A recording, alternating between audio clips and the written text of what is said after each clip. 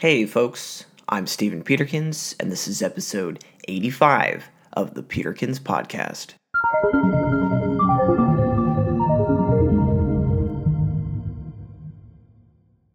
Today, we're going to talk about the value of being emotional.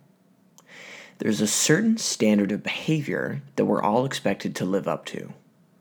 Whether it be defined by our role, race, or gender, or any other characteristic, these expectations are thrust upon us whether we like it or not. As a man, the expectations that I've heard the most are centered around manning up and not being too expressive with my emotions. This is pretty common for a lot of men, where being emotional is deemed as being irrational and weak.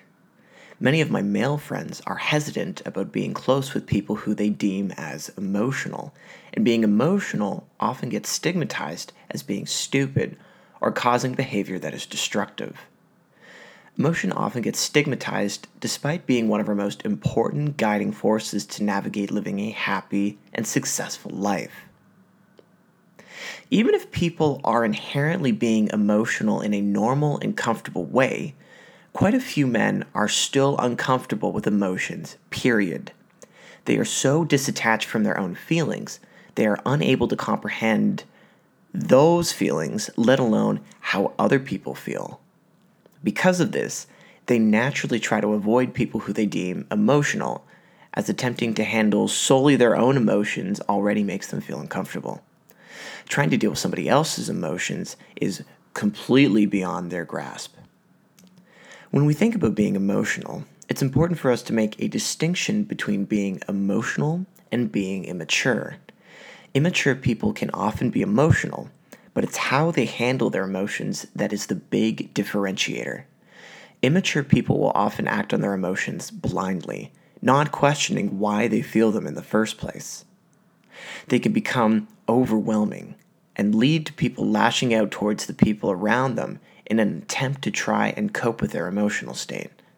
For someone who doesn't understand their emotions well, this can further solidify a disdain for emotion and emphasize the need to base their state of being around abstract logic that is oh so pure and objective.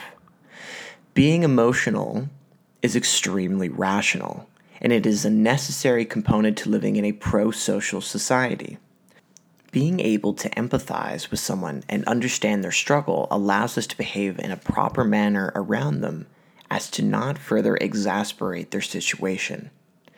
There are many people who are emotional, yet would be considered quote-unquote rational by the logic bros because they lack the immaturity to use emotion as an excuse to lash out at people.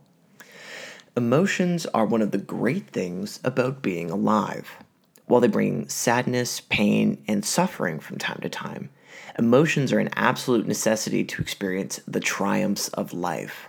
To try and cut that out and attempt to act rationally and logically by suppressing our feelings at all times would be to miss out on life entirely.